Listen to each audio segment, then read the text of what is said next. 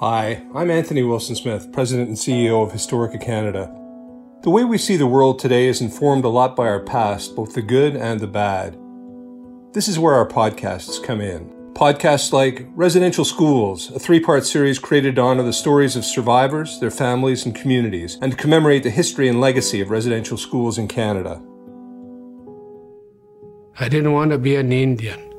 I didn't know who the hell I wanted to be. I wasn't accepted by the white man. I wasn't accepted by my own people in my reserve. Subscribe to Historica Canada podcast for deep dives into our past. You can listen to Residential Schools on Apple Podcasts, Spotify, or wherever you get your podcasts. Never stop learning.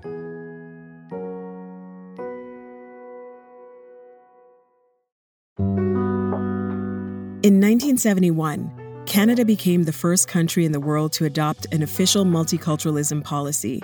It was meant to preserve cultural freedoms and recognize the contributions of diverse groups to Canadian society. Today, multiculturalism is a defining feature of the Canadian identity. But for much of our history, that wasn't the case. Listen to A Place to Belong, A History of Multiculturalism in Canada, a 5-part series from Historica Canada.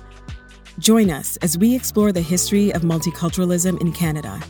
Subscribe to A Place to Belong on Apple Podcasts, Spotify, or wherever you get your podcasts.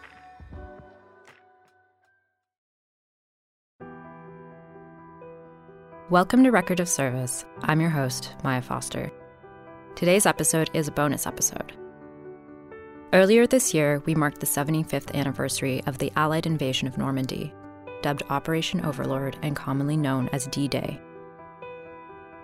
Just a warning to those that may be listening with young ones around, today's story contains graphic descriptions. D-Day was supposed to happen on June the 5th, but because of the bad weather and the channel was very rough, they decided to put it off till June the 6th. This is Lloyd Bentley, a Canadian airman from Northern Ontario who served with Britain's Royal Air Force. He flew with Transport Command, delivering troops and supplies to Allied forces. At midnight, June the 5th, we had a job of dropping paratroops about 5 or 6 miles inland from Juno Beach. 400,000 people took part in D-Day, and about 156,000 landed that day. And there was about 250,000 in the Navy and Air Force and air crew. By this time, Canada and its allies had been at war with the Axis powers since 1939. The Allies had lost control of continental Western Europe 4 years prior. But by 1943, the tides were beginning to turn due to the successes of the Battle of the Atlantic and the Italian campaign. The Allies initiated plans for an invasion set for the following summer. It would be the largest amphibious invasion in history. Just a quick note on the term D-Day. The term had been used to plan operations in the past, and all it really did was act as a placeholder for the specific and top-secret date of an attack. Since the invasion of Normandy, it has been forever linked with June 6, 1944. Martin Maxwell was one of the paragliders to go in on D-Day. He was born in Vienna and was sent to Britain on the Kindertransport, which took approximately 10,000 Jewish children out of Germany, Austria, Czechoslovakia, and Poland to the United Kingdom after Kristallnacht and before the outbreak of the Second World War. After his adoptive brother joined the Royal Air Force, he decided to join the Royal Pioneer Corps, a corps open to German and Austrian nationals. Now, when I finished my training, I went to one of the officers that I knew because he was the sports officer and I played soccer. And I said, look, I didn't join the army to dig ditches or to build bridges. I want to go to a fighting unit. So he transferred me to the tank corps. And there, one day, they got a request from the glider pilot regiment to send 2 of their best, or maybe 2 of their worst, to volunteer for the glider pilot regiment. And a great friend of mine who's not Jewish and I volunteered, and we passed. And we both took part in the D-Day operation. In fact, not he, but I went the night before on the first 6 gliders, and the whole idea was to capture the bridges behind the enemy line so that the Germans couldn't send reinforcements. I just carried those wonderful commandos And they were out there. Within 20 minutes, it was a big battle, and the German garrisons were all dead. And we held the bridges until our paratroopers came in the night. Here's Lloyd again explaining the Allies' strategy. They went from England in 3 different groups, 3 different lines. The westernmost line were the Americans, and the ships were down below. And then they had probably fighter planes, and then transport and medium bombers, etc. There's several heights of them. The westernmost line landed at Utah Beach, near St. Mary de Glees. And then the middle lane landed at Omaha Beach, and they were battling. They had really the toughest fighting of anybody. And then the easternmost lane was British and everybody else. And when they got nearer the shore, they split into 3 different lanes. And the westernmost lane was Gold Beach, were British. The middle lane was the Canadians at Juno Beach. And then the easternmost lane was the British, French, Free French, Norwegians, etc., Dutch, and they landed at Sword Beach.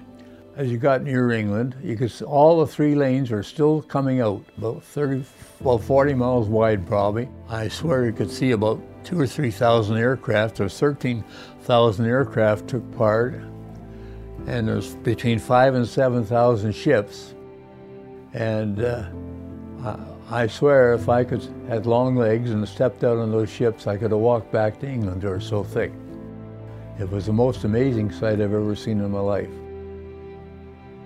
Haviland Chiasson, a member of the North Shore Regiment, remembers the experience of approaching the French coast by boat.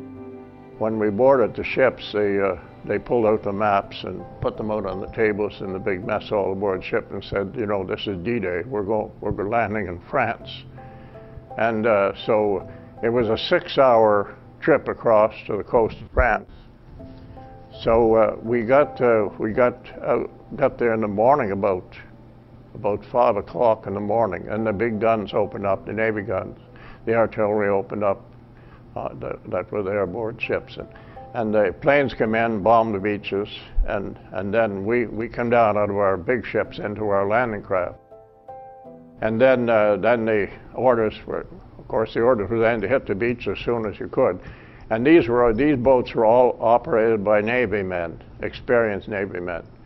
So when you hit the beach, when you got to the place where you hit the beach, the big ramp went down and the 36 men piled up. But sometimes they hit a reef and the ramp would go down. Several would be drowned with all their equipment.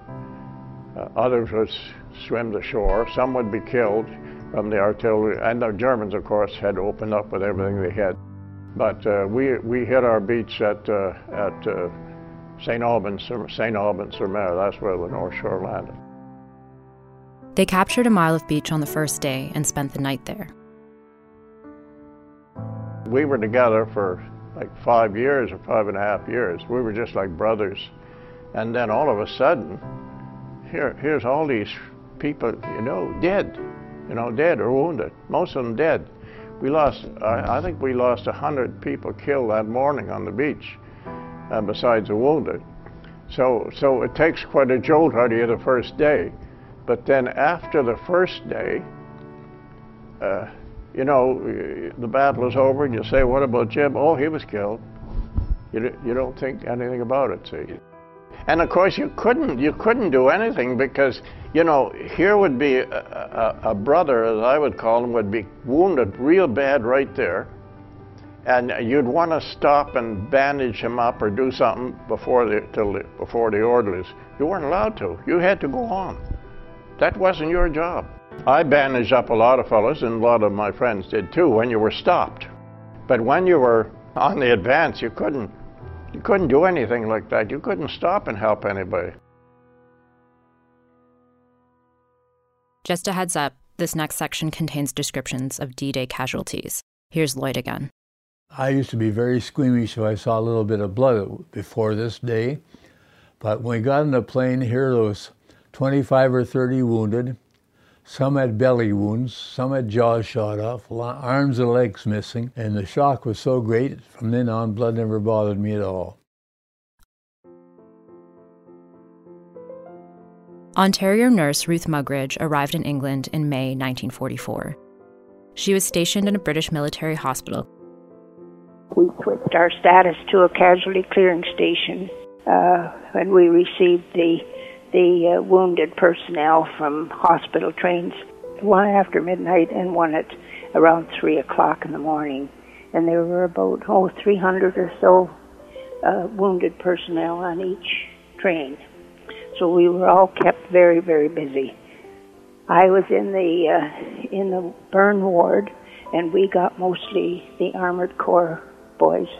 And our patients, I must say, were wonderful young men, and they were so grateful for anything we were able to do for them.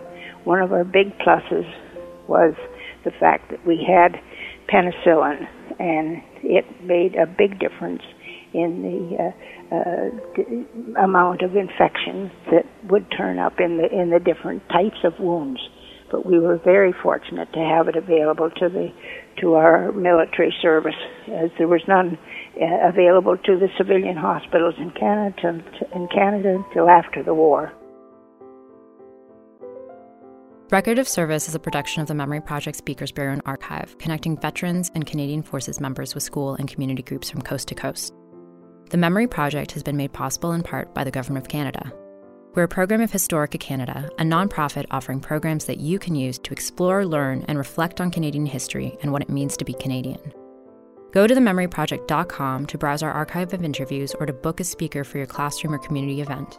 If you're a veteran or an active member of the Canadian Forces, contact us to find out how you can become a speaker. Additional text for this episode comes from our sister program, the Canadian Encyclopedia. If you like this episode and want to learn more about the Battle of Normandy, check out their article at thecanadianencyclopedia.ca. You can follow us on social media at memory_project and at Historica Canada. Bye for now.